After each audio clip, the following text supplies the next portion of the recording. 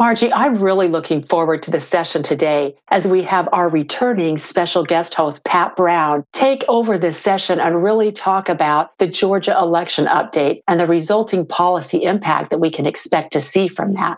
And it's a good reminder for all of us that politics and policy aren't always the same thing. So with that, Pat, let's talk tax.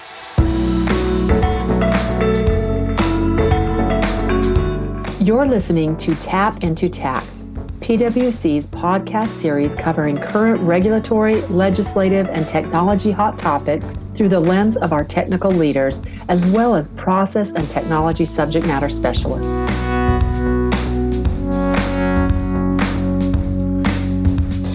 This podcast features discussions with some of our leading minds around tax, trade, and domestic policy. Stay tuned to our regular updates and subscribe to our series to get notified as new episodes are published. Thanks, Julie and Margie. Chairman Camp and Todd, it's great to have both of you with us. I want to begin today at a high level. So what's your take on the results of the Georgia Senate runoff? And I guess what other current events should our listeners currently be aware of? And maybe, Todd, I'll kick off with you. Thanks, Pat. Clearly, the outcome of the Georgia Senate races has really changed the trajectory legislatively in this opening of the Biden administration. Now the Democrats have the so-called lawmaking trifecta. The Democrats are in the White House. They control the House. They control the Senate. That really gives them the latitude to put together legislation, particularly, and I'm sure we'll talk about the reconciliation process, but even with those narrow majorities, it enables them to, where they can come together, where they can come to consensus, really pass legislation, particularly in the tax and spending space. So, though that outcome in Georgia really does change things, and I think we would have expected that, and we still expect that Congress will start initially really focus less on taxes and more on containing COVID. And I know we'll talk a little bit more about that today as well. But there's this other development that, it's the big elephant in the room. We can't ignore it. The president was impeached yesterday. And now what that means is we don't know when the House will send the papers, the so-called impeachment articles, to the Senate. But when they do, whenever that happens, the impeachment trial in the Senate becomes the first order of business. And so therefore, if we sort of thought initially the Biden administration would take over and then we'd see legislative activity sort of focused on confirming cabinet officials, focused on COVID stimulus, et cetera, if those articles of impeachment have gone to the Senate, then the Senate is going to have to find a way to deal with that. And that, that's not an insurmountable thing. It just means that there's going to be some delay in other activity because the Senate is unlikely to be able to sort of divide and, spend mornings doing legislative business and afternoons doing the trial. It's just going to create a wrinkle in the start of the Biden administration. Yeah, I'd agree with that. It's going to really kind of derail the Biden approach, which is trying to bring the country together and move forward on his agenda. This will really offset that significantly because it'll all be about Donald Trump and it'll all be about whether he'll be convicted or not and whether or not after the conviction, if in fact they get one, would he then be denied running for office ever again? So there's going to be a lot of issues that will really take over the narrative over the first few weeks. But I would add one thing in the space of like standing up the Biden administration, the Senate Finance Committee has announced a confirmation hearing for Treasury Secretary nominee Janet Yellen. And that's slated for the 19th of January, the day before the inauguration. I expect that to go forward, and I further expect that probably will be a relatively smooth nomination hearing. So at least, that one box, that procedural box will have been checked so that whenever there's an opportunity, the Treasury Secretary will likely be ready for broader Senate confirmation. Thanks, Todd, and thanks, Chairman Camp. And maybe Chairman Camp, kind of turning to you. So you, at least of the three of us, you're the only one who's carried a voting card on the floor of the U.S. Congress. Maybe talk a little bit, if you could, from your perspective on the process for actually getting legislation enacted with very, very narrow majorities in both the House and the Senate. Maybe give us some insight into that. It really will be the narrowest House majority that Speaker Pelosi has had to deal with in her leadership. Right now, 222 Democrats to 211 Republicans with 2 seats. one undecided and one open. And what that means is if the majority loses 5 votes, if it actually becomes a 213 Republican majority, that means that you can't move forward. So what you're going to see is a shift where I think much of the emphasis in the last Congress was between Republicans and Democrats. You're going to really see the shift of where is that governing center in the Democratic Party, and there will be tension between moderates and progressives. And it really will mean they'll need every single vote moving forward, and especially in the Senate as well with a 50-50 margin. So that means that every member of Congress is going to be potentially significant when it comes to an issue. And clearly in recent years, we've really looked at major legislation being, worked on in committee, but often put together at a leadership level. But they really will have to involve the rank and file in ways that have not been done. In the mid-2000s, when I was in Congress at that time, then Speaker Hastert had a very narrow majority. And it does make it much harder. And it really means the speaker's job is really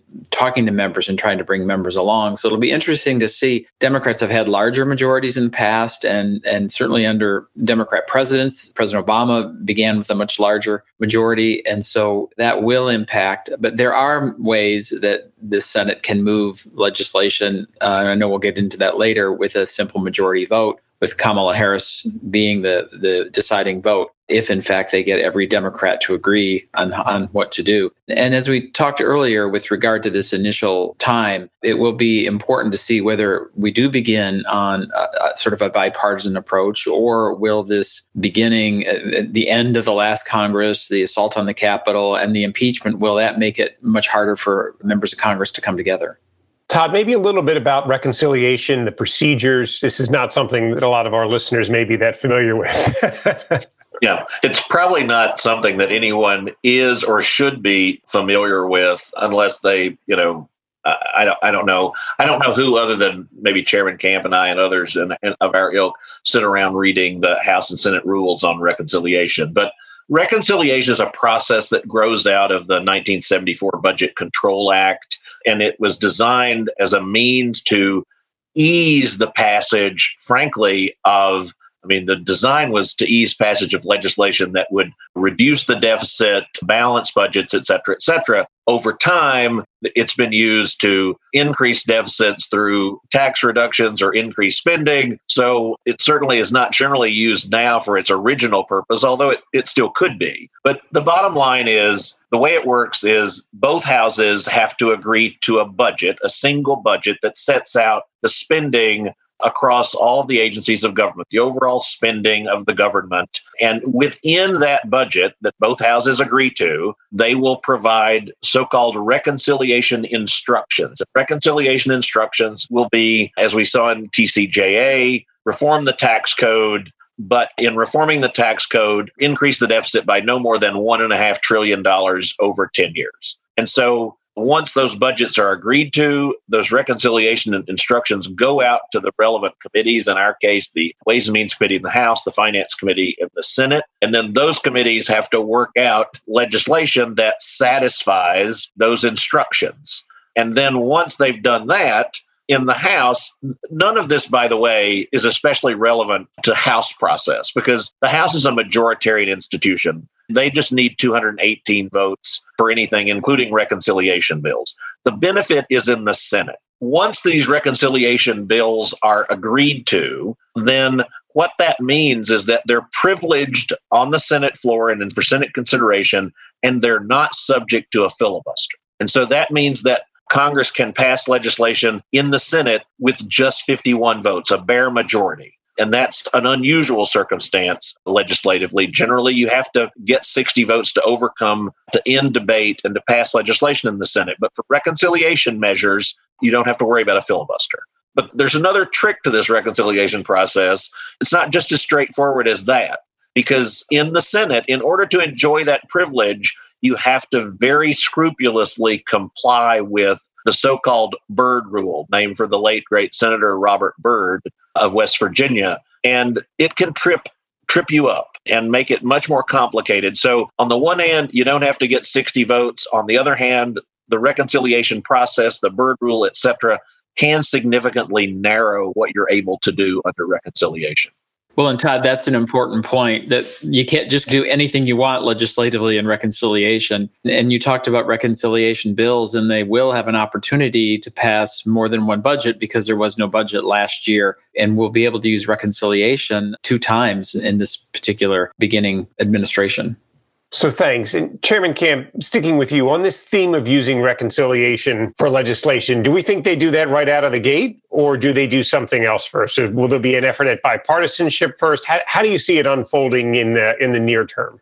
One of the things that Todd mentioned is the complexity surrounding reconciliation. And so that takes a little bit of time. So I don't anticipate them using reconciliation right out of the gate. It looks like initially there will be a COVID relief bill, really kind of a 2-step process initially regarding the COVID relief measures and infrastructure and spending. But the initial bill looks like it will be one that really focuses on additional funding for vaccines and assistance to families in the manner of direct checks. And so I think this first effort will be smaller in scope than the second, and will be the place where the administration and Senate Democrats see, will there be an opportunity for bipartisanship on this initial sort of shoring up of COVID relief measures? And that's going to, I think, set the stage for how the Senate proceeds on whether that's stimulus and infrastructure spending, or even a later bill that may involve more tax policy. That this initial step is one that I think they're going to try to see, can we get people to work together? And it will be a challenge in this environment.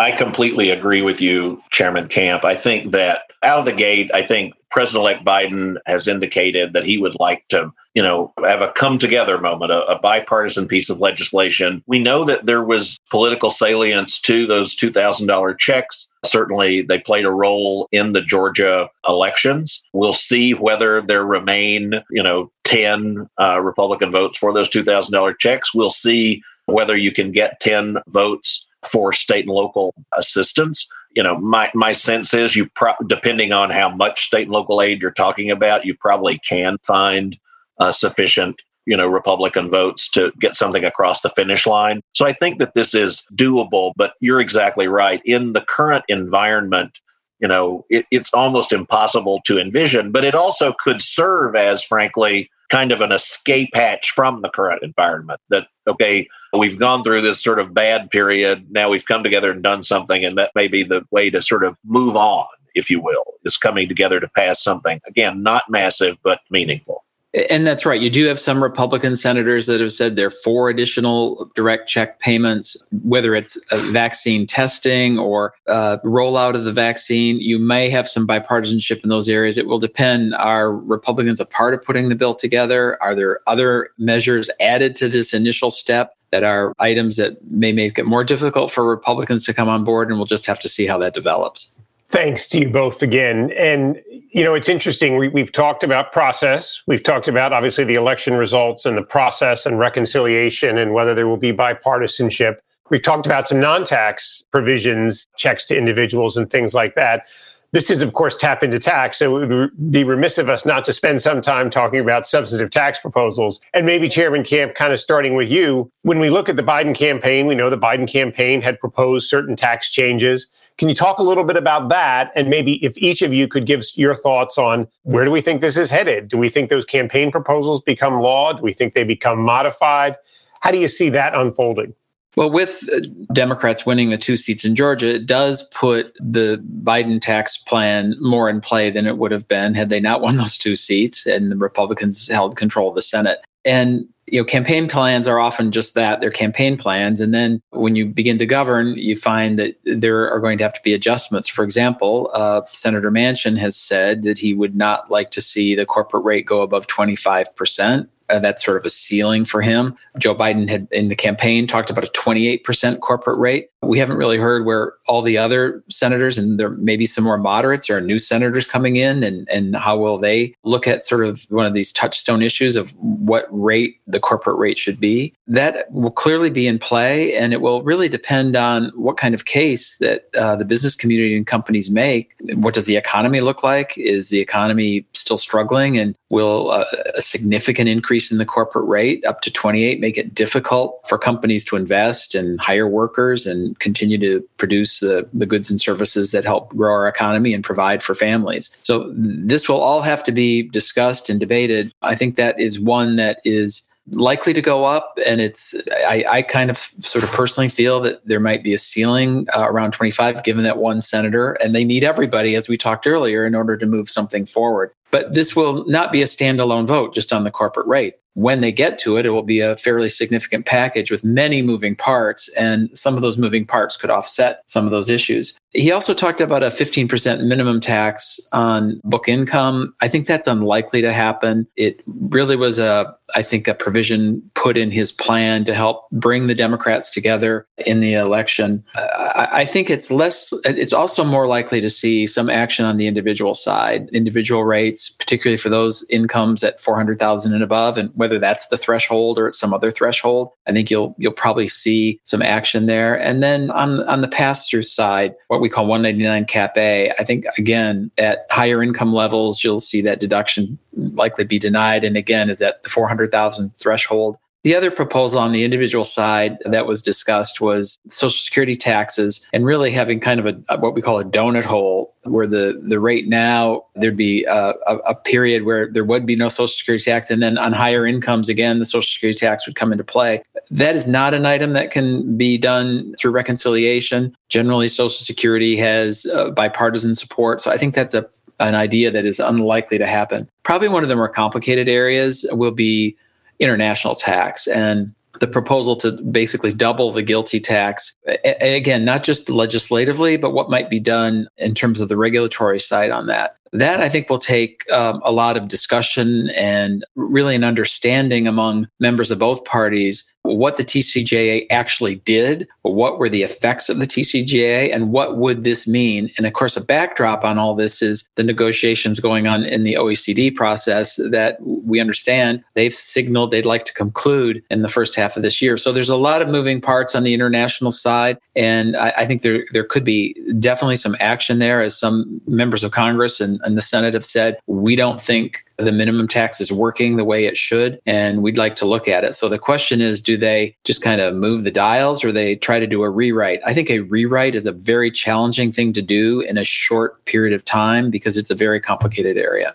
So, Todd, I'd love to get your thoughts. We know that when President Trump and the Republicans had control of Congress following the 2016 elections, I'll say they came to Washington with the goal of fixing the tax code. I have the sense that President-elect Biden isn't coming to Washington with the same necessarily priority on let's fix the tax code. This picks up on Chairman Camp's point that reform is a time-consuming process. Is there an appetite for that, or are we more looking at this from the Democratic side as something that is a means to an end for other policy goals? I mean, I absolutely think that Democrats look at tax policy as a means to an end. They look at tax policy as, to borrow from the House committee's name, revenues are the way that you realize the means. And so I think that they're going to look to raise revenues to offset the cost of domestic policy priorities. That's how they're going to approach it. But I also think that it shouldn't be lost on folks that I don't think you can say it's not reform, because certainly my former boss, Chairman Wyden, looks at, in particular, the individual side of the tax code, and he says, look, there's an unfairness when investment income is taxed so much more lightly than wage income. That's something that Democrats generally agree. There's an element of unfairness to it. We want to restore some level of equity there. And so, the desire to increase capital gains taxation, for example, is a means of closing that gap. And so that's more of a reform initiative to make the tax code more fair. I think Senator Wyden also, and I agree with Chairman Camp, that the international aspects of the code are extraordinarily complicated. They're extraordinarily poorly understood generally by members of the House and the Senate on both sides of the aisle. This is not a partisan thing. But for Senator Wyden, in his mind, and this is, there'll have to be a lot of discussion about this, he believes that a territorial system sets up an uneven playing field that advantages U.S.-based multinationals or other taxpayers to invest outside the United States as compared to choosing to invest inside the United States. So he's concerned that there's an inequity there that disadvantages U.S. employment, U.S. economic investment, et cetera, et cetera. And so he's going to want to look at that and see, can we make it work better? He's not for crazily high rate. He actually, when I asked yesterday at a press conference, he even said, maybe a 24% rate is the right rate. So not even 25, as we've heard some Democrats talk about, or certainly not 28. But I think that he views that, and I think other Democrats view that as reform. It's not reform maybe in the TCJA sense or the 1986 Act sense, but they view it as we're trying to make the tax code work better for more people. And especially, I think, for sort of middle income, middle class Americans, and try to rectify some of those imbalances. So yes, it is about raising revenue to pay for a healthcare plan or an energy plan or infrastructure or something else. But there is a reform element underlying. Thanks, Todd. That's great perspective. Reform, of course, very much in the eye of the beholder, as your comments point out. So that's great. We're, of course, getting close to the end of our time here. I'd love it if each of you could maybe, as you turn towards 2021 and we think about talking to companies about what practically they can be doing, maybe each of you could just quickly give your thoughts on that. Maybe, Todd, I'll start with you, and then Chairman Camp just jump in after Todd. So absolutely. Thank you, Pat. On the whole, I think that modeling these potential changes, the proposals are out there. We will probably, over the course of the next couple of months, as the Biden administration puts out its first budget, we'll probably see more flesh on the bone, more detail about what exactly the proposals are, as opposed to the campaign documents, which are a little light on detail. And so I think, modeling and scenario planning. So I think that that's something that is key. I also think that if there's no regrets planning, I think one of the takeaways that I have is that tax rates are not going down. So if companies were planning transactions, were planning the realization of gains, et cetera, maybe it makes sense to accelerate those into what is at least currently a lower tax environment than we're likely to see by the end of the year or perhaps next year. And so I think that accelerating income, deferring deductions, et cetera, those sorts of things that companies and taxpayers can do, I think those are things that people should be thinking about. In the near term, I think that to the extent that companies see these provisions and they're concerned about the effects that they're going to have on their bottom lines, on their operations, domestically, globally, et cetera, I think that they need to engage with policymakers and make the case. Policymakers sometimes operate off of headlines. Headlines don't necessarily reflect the facts and data and circumstances that each taxpayer has. But unless a taxpayer goes to them and says, look, I know what you read in the paper, but here's the reality of it, the policymaker may not understand that fully. And so I think making that case, explaining that to the policymakers is critical. The other thing that I would say, and this just goes back to the narrowness of the majority, I think that we should recognize that there's not a need for panic. There's a need for examination and thoughtful planning with respect to the proposals that are out there. The proposals are likely to be moderated. They're likely to be less taxpayer unfriendly than the campaign documents have proposed. And so I think don't panic, plan, think about what the future holds and act accordingly. And I'd agree with all that. The planning is going to be important, and modeling. I was on a call with a company this morning, and they had modeled various corporate tax rates, various levels of GILTI, and they knew exactly the numbers in terms of the effect on their bottom line. And it's going to be modeling and understanding those scenarios, but also developing a scenario or a narrative on what that really means in terms of your company's ability to hire workers and continue to invest, because the state of the economy is going to continue to be an issue. And, no matter what political stripe a member of Congress or policymaker might be, they generally do listen pretty intently when it's about jobs or investment, particularly in their state or district. So that's going to be important to do and to understand. I do think this will take a bit of time. This isn't going to happen right away, as Todd mentioned. And so in terms of enactment, I think we're looking at on significant tax policy, I think later in the year and definitely in the second half of the year and maybe even late third or fourth quarter. But the debate on these issues is happening now. And so So it will be important to engage with policymakers, as Todd mentioned, whether that's directly or through an association or through other means. But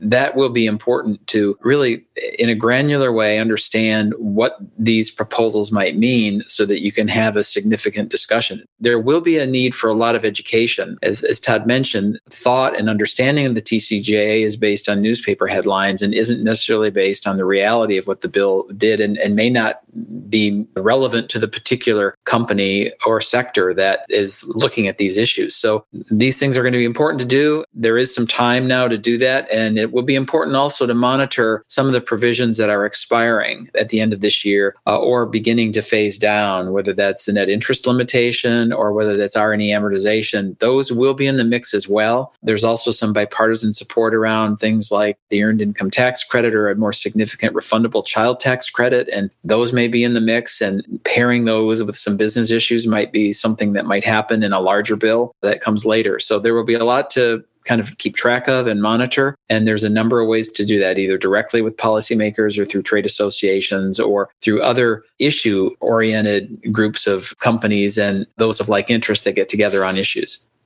Thanks, Chairman Camp, and thanks, Todd. So I think in summing this up, I heard know your facts, and that's, modeling and scenario planning, as you both said. It means thinking about actions that you should be taking now, looking at the landscape, and as Todd says, the potential for rates going up potentially at the start of next year, engaging with policymakers you both talked about. And of course, Chairman Camp, I think you said it very well, jobs, jobs, jobs. That's what policymakers are going to be focused on, jobs in their district, jobs in their state. So I think just to wrap things up here, I want to thank you both. A tremendous amount of insight you both were able to bring to this conversation. And to our audience, to help keep track, our PwC policy team will continue bringing you real-time insights on policy on demand. We will have more to share on today's topics as we gain new information on the Biden tax plan, COVID relief packages, and corresponding policy decisions. So thanks again, Chairman Camp and Todd, for your time today. And thank you to our listeners for joining us.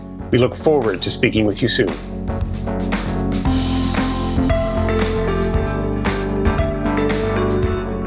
This podcast is brought to you by PwC, all rights reserved. PwC refers to the U.S. member firm or one of its subsidiaries or affiliates and may sometimes refer to the PwC network. Each member firm is a separate legal entity. Please see www.pwc.com/structure for further details. This podcast is for general information purposes only and should not be used as a substitute for consultation with professional advisors.